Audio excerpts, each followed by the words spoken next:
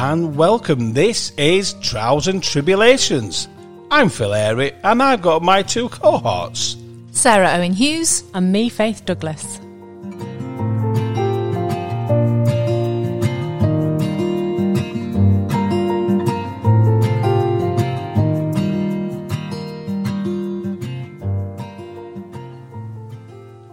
Well, do you know, I love this time of year. I like this time of year because I don't like winter. I don't like the onset of winter, but I do like clearing the garden ready for winter and getting that tidy look and pruning things back. So what sort of things are you pruning back now, Sarah? Well, a form of pruning that I do at about now, for the last time for the year, is the last mow of the grass, because that is effectively a form of pruning. You're cutting the plant back to keep it in shape, so it puts its energy into the roots. So you don't want to do it when you've got frost coming in. So it's been quite mild, so that's one of the things that we do at home. The other pruning that I tend to do, because I'm I'm light with my pruning, because once I get let loose with my secateurs, I can get quite over enthusiastic, so I have to hold back a little bit. So I make sure that my conifers are in shape. So I've got a yew cone that I like to just give a little trim, because it's just started to go out of shape at this time of year. But I also just knock back buddleias and roses by about a third at this time, and it's not for any other reason than they're in a relatively exposed area, and it's so they don't suffer from wind rock, which the wind blows them over and the roots come flying out. So Sarah, you're shaking your head at me, Faith. Go on. I am. Why? I disagree. Do you? I do. Well, I'll start with your grass pruning. I love that. I love the fact that you mentioned grass as pruning, because that's exactly what it is. You're pruning your grass. And I have to say, I've missed the window this year. I have missed the window. My grass is too long to be winter, and it's too wet to cut. Yeah. I cannot cut my grass right now because I've left it too late and it's too wet. Had the last few weeks been a little bit drier, I'd have been all right. But it hasn't. I think I've got the window. So in spring, it's going to be so much harder to cut and to get it, into some sort of decent shape. But, it comes back. Grass is amazing. We cut it, we walk on it, we stamp on it, we kill it, it comes back. Grass is amazing. Buddleias. Oh, what are you cutting them now for? I know a lot of people cut buddleias at this time of the year. I get the windrock thing, but a lot of people cut buddleias at this time of the year because they don't want to spread the seeds as well. They cut the seeds heads off, because buddleia grows everywhere, doesn't it? I've seen it growing the side of motorway bridges and all sorts. It's it grows everywhere. Where we grow our buddleia in the Arboretum, we're lucky because it's in an incredibly sheltered area. It's almost hugged by a whole load of conifers, and we grow our buddleias to a height. We do prune them religiously every year because they grow we grow them to a height so the flowers are at head height, so you get to see those nice flowers.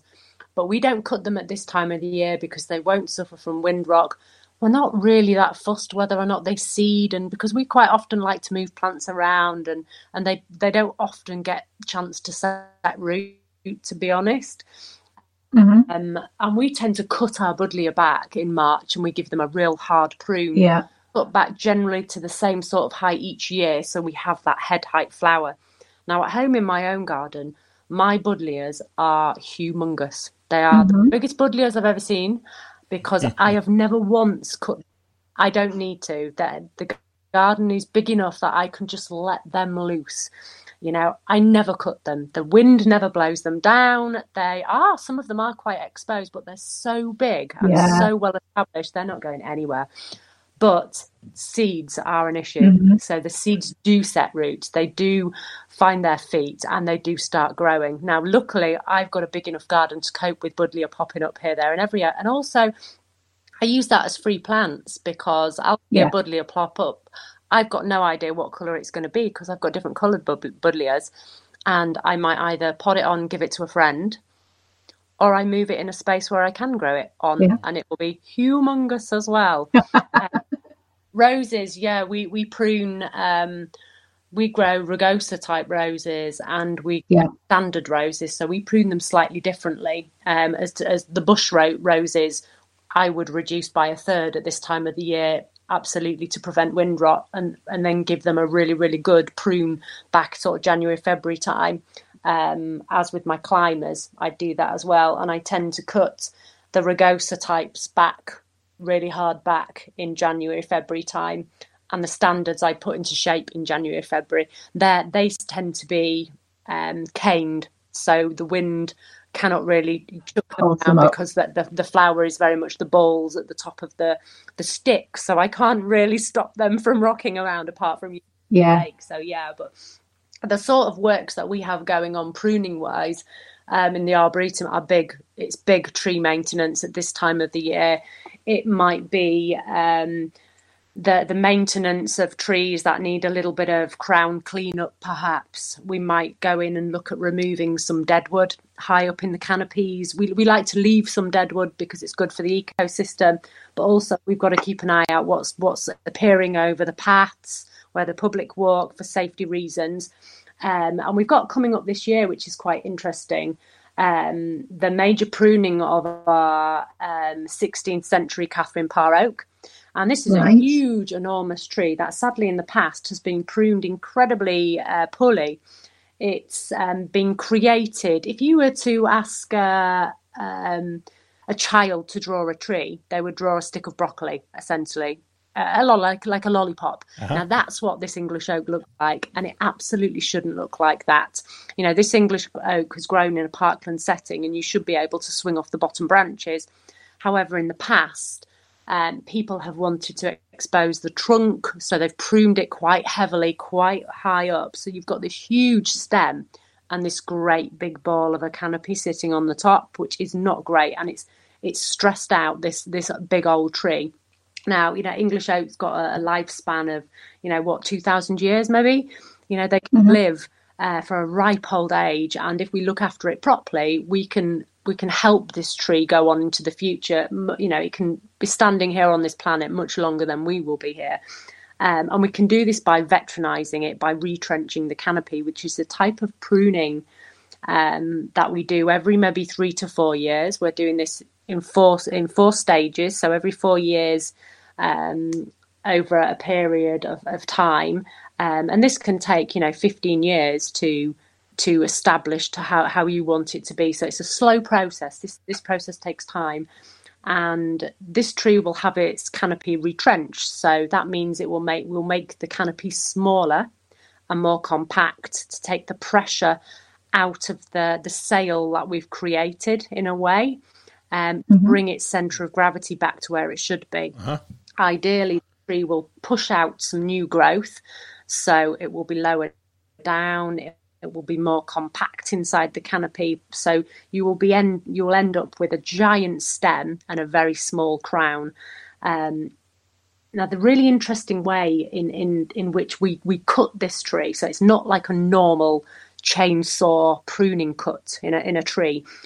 We actually tear the cuts. So you might look at it from the ground and go, blimey, that's bad tree surgery. That looks really dodgy.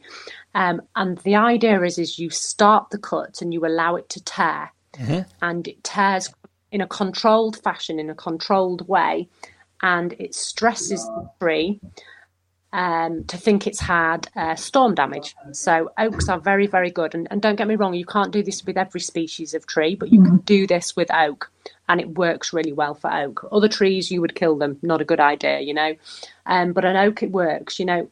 The wind will come along, it will blow the tree will lose its branch, and it copes, it lives, it thrives. Now it does, by doing the cut to mimic the storm damage, you create a little bit of stress. And it's a little bit enough of stress for the tree to then kick out lots of new growth, almost panic a little bit to go, oh, blimey, come on, I need to do something about that. So when we did our first cut about 4 years ago on this glorious tree, we did all these cuts. And I stood back and I was like, right, hands together, please. This could be the difference between me keeping my job and losing my job here. This is going to work. Stood back, didn't really know what was going to happen. And the next year, in the spring and the summer, we noticed that the crown looked incredibly busy, much busier than it had ever done before. And that's exactly what the tree did. So it had the cuts, mimicked the stress. It pushed out so much growth that actually it's never looked healthier. Now it's set to receive its next cut this year. So it will be interesting to see how it reacts next year when we do this process again to save this magnificent tree. Fantastic. Now, the science behind that as well applies to pruning grass or pruning a huge tree. And it's a principle called apical dominance, which Faith's nodding away at this. I find it completely fascinating that plants produce auxins, chemicals, hormones that pump up and down the plant and send signals to the rest of the plant, suppressing side growth because the plant is trying to grow upwards towards the light so it can photosynthesize as effectively as possible. And if anything happens to the tip of the plant, whether it's grazed or it's mown or it's pruned or it's frosted, the message then stops. It stops being sent up and down the plant. And the side shoots that are being held in a dormant situation shoot out. They start to shoot out sideways. That's why if you're growing a new hedge, if you're planting a new hedge, you mustn't cut it until it's exactly the height you want it to be. And when you cut it at that height, it will then thicken out and you get a beautiful, thick, dense hedge. The amount of times I've gone to people's houses and they've taken me to the gardens and gone, look at this hedge that we grew. And we were getting annoyed because it looked scrappy. So we cut the tops off at 3 foot high. And now we've only got a 3 foot high hedge. So, well, yes, you will have, because you've stopped it from growing. And it's now thinks that it's reached the absolute height it's going to stay at, and it's fattened out. So it is absolutely what you'd hope would happen with a tree of that age. But of course, you're now encouraging that juvenile growth. So you kind of hope that the plant still remembers how to do that and send out cellular growth that's young and vigorous. It's going to be so interesting seeing how that tree develops over the next sort of 10, 20 years, Faith. Yeah, well, I'd like to think that in another 500 or 600 years' time, that tree is still going to be standing there. It's got a really interesting open door cavity on the back of it, which is getting bigger and bigger and bigger. Envisage that at some point, I won't be doing this because I won't be here, but in hundreds of years' time, somebody will be able to go inside that tree, stand inside the tree, inside the trunk, look up. Yes, it may not have much canopy left, but that canopy will be living. It will be alive. Yeah. So that tree will still be alive. And what a magnificent eco-habitat that will be. Fantastic. They support about 500 different species, don't they, oak trees? They're incredibly rich. But what about you, Phil? What sort of garden work are you doing? Right, well, it's just about clearing now. It's getting clear, ready for the onset of winter. I think a lot of people don't cut back the roses at this time, and they just leave them. I think it's a really good time to cut back. This is how I was taught by a very old gentleman when I was just but a sprig of a lamb. He would say, you need to cut it down by half, lad, for the winter. Yeah. And I've always done that, ready for then the very start of spring to then cut it further down to the first node. But I mean, that's. I think a lot of people with especially roses, I don't think they prune them enough. In my opinion, they get too stocky, too woody, and I think you shouldn't be overly frightened of taking them down, but not too far. Not until in springtime. Now, I used to do something called time and motion. I don't know if you've ever heard of this. Time and motion was it was a way to get us to work harder at the health authority in the garden parks department to get us to do things quicker. So I was taught how to prune a rose, and fair enough, I did it the right way. But then time and motion came along, and we had something like 30 seconds a rose to cut. This year, we just decided, well, we haven't the time, but we need to do it because then you don't get your bonus. So, yep, we got a chainsaw. I would not recommend this at all. We just got a chainsaw, cut it right down to the probably about 5 inches from, well, not even 5 inches, probably about 3 inches from the bottom. Cut them, cleaned it all up, and we got our bonus. And do you know something? The most terrible thing happened. They looked wonderful the year after. Yeah, yeah. Well, commercial rose growers do that still when they're growing in the field. They're growing the roses ready to pot on to sell to plant nurseries. They actually do that. They prune them with hedge trimmers because it's cheaper and easier, and also the stress on the plant forces better flowering. I remember, you just reminded me of a time when I was talking to, again, a venerable expert, a gardener, head gardener, who did a lot of pruning in the estate he managed. And I was asking him about this pruning in the winter and then pruning again in the spring for things like buddleias and roses. And he looked at me and he said, the way I see it, if you're pruning for yourself, prune it in the spring. If you're pruning for a paying customer, you absolutely have to prune them twice. I like his style. Didn't they do a study with roses? And I'm not sure if they did this at Askham Bryan College, actually, a number of years ago. I might be wrong, but I'm sure they might have done it there. And there was a study done with roses, and they pruned them and cut them. And they had this bunch of roses in this bed, and some were cut with secateurs only at the correct time, just secateurs, methodically, takes a bit of time, bit of high maintenance there. Some were done with a hedge cutter. So they got a hedge cutter and just went really quick, much simpler. And some were done with a chainsaw as well. So straight across. And they said, I think the findings were that the ones that were cut with the hedge cutter and the chainsaw, to begin with, flourished. They had the most amazing flowers, the most amazing new growth. And the one that was cut manually with the secateurs was a little bit further behind, not as showy, not as wow factor. But I think the knock-on effect was that the rose that lasted the longest, its lifespan was the longest, was the one with the secateurs, because the messy cuts that were done on the other roses with the hedge cutter and with the chainsaw eventually encouraged disease, encouraged other things to come along. So you ended up with very unhealthy roses. So whilst those first couple of years they might have looked great, but actually the knock-on effect is don't do it. Take the time, cut with a pair of secateurs, they'll last longer. Interesting, yeah.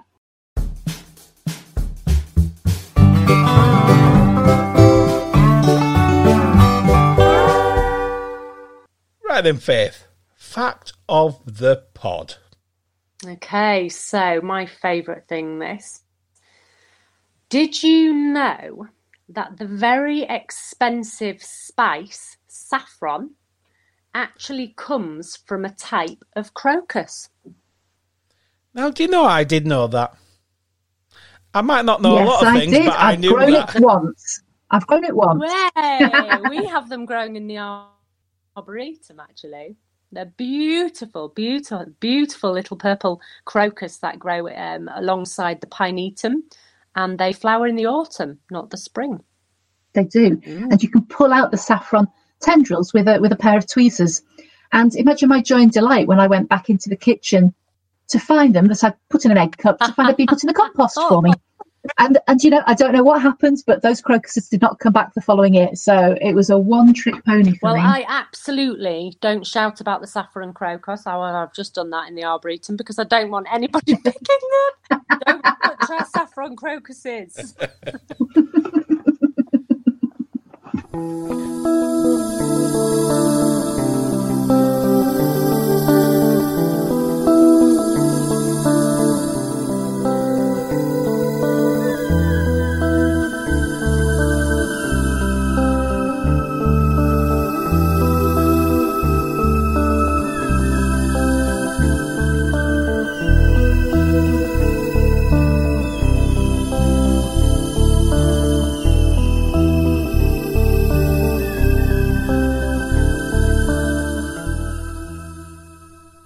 This is the thought of the pod. So I wanted to talk to you a little bit more about the air that we breathe, our breath, the life-giving air that is all around us. Do you know, breathing has an enormous effect on our entire nervous system. And when we actually breathe correctly, relaxed and steadily through the nose, all the way down into our abdomen and our diaphragm, we can trigger our vagus nerve, which connects the rest of our body to our brain. This in turn triggers our parasympathetic nervous system, which is the body's rest and digest response. It's our feel-good system. When we're in this response, serotonins, those wonderful happy chemicals, are released into our body. We feel great.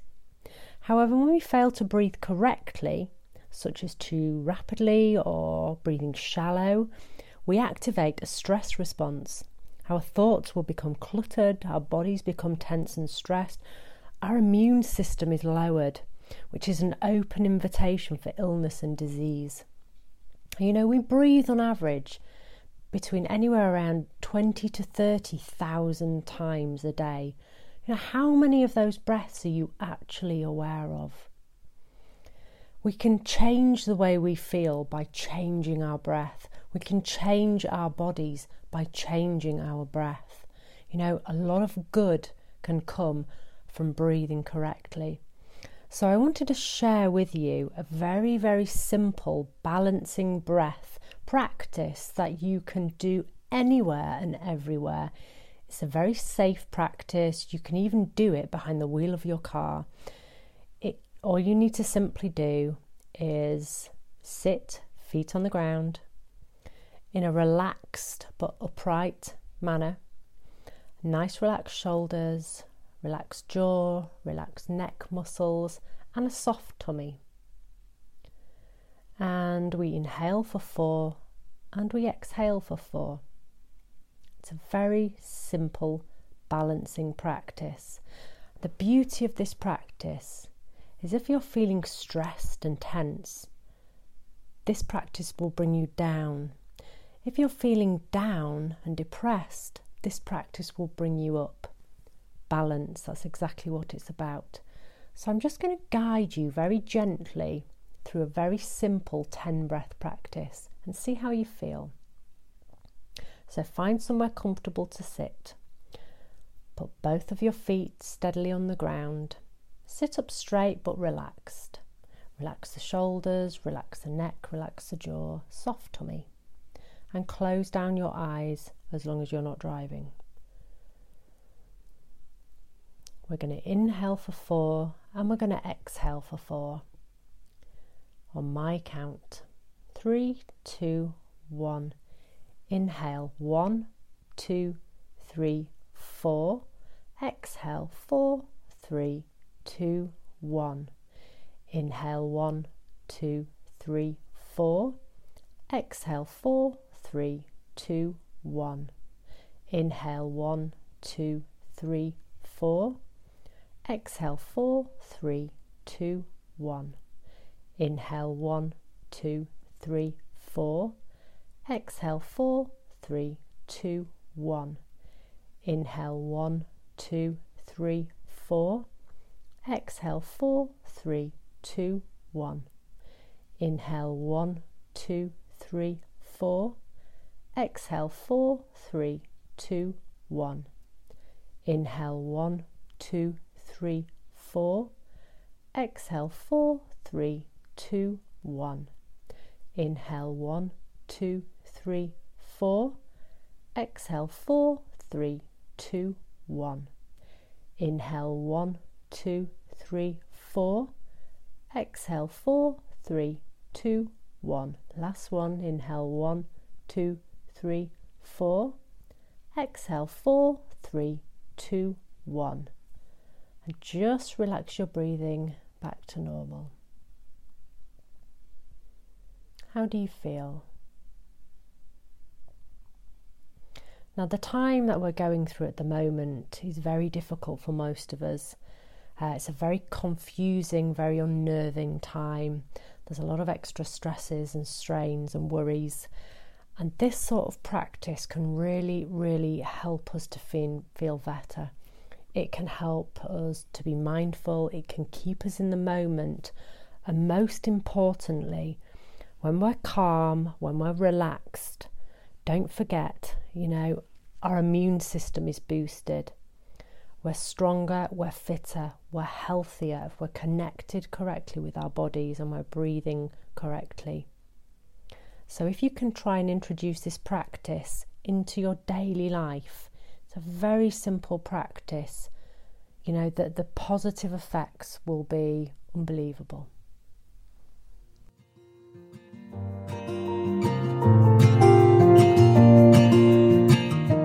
Well, that's it. Thanks for listening. That's been another edition of Trials and Tribulations. Now, if you liked it, please subscribe and follow. But until next time, keep it green.